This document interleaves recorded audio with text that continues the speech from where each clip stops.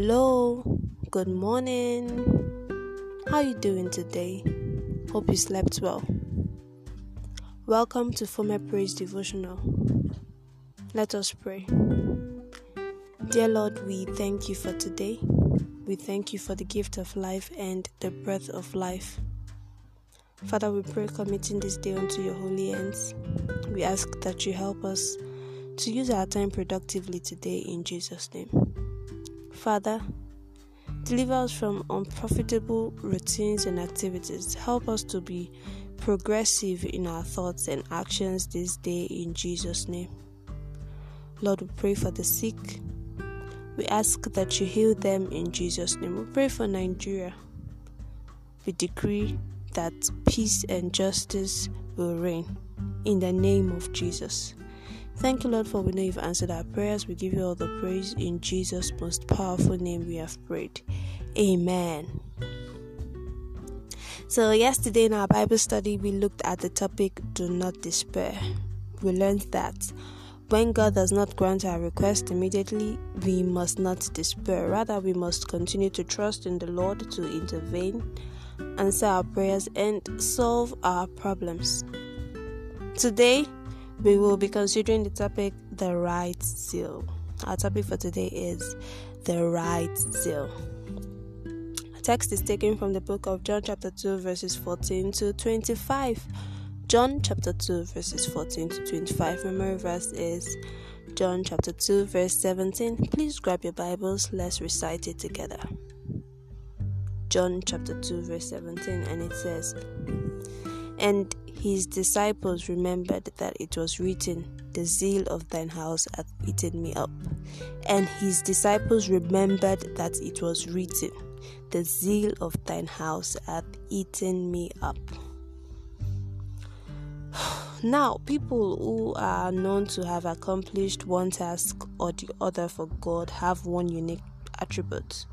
The unique attribute is that they never allowed themselves to be negatively influenced by popular opinion. The prompt intervention of Phinehas when he killed the adulterous man of Israel and the Midianitish woman stayed the plague that came upon the nation as a result of sin. Phinehas' unprecedented zeal won him a place in the scriptures. Also, God entered into a covenant of peace with him. You can see that in the book of Numbers chapter 25 verses 1 to 13.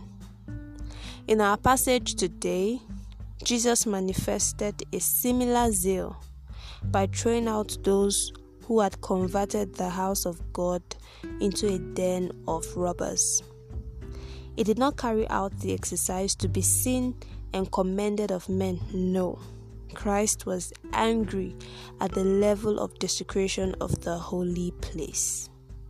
After cleansing the temple, he also performed certain miracles before the scribes and Pharisees, yet he did not allow himself to be carried away by the praise of the masses. Here was a man who demonstrated authority that had never been seen. He did not allow himself to be swayed by praise singers. Jesus knew that those who sang his praise would one day crucify him. All that he did was to please God. Christ's attitude to the praise singing members of the public is very instructive. Okay, as believers, we must endeavor to seek the praise of God in all that we do. Anything to the contrary is sinful and should be avoided.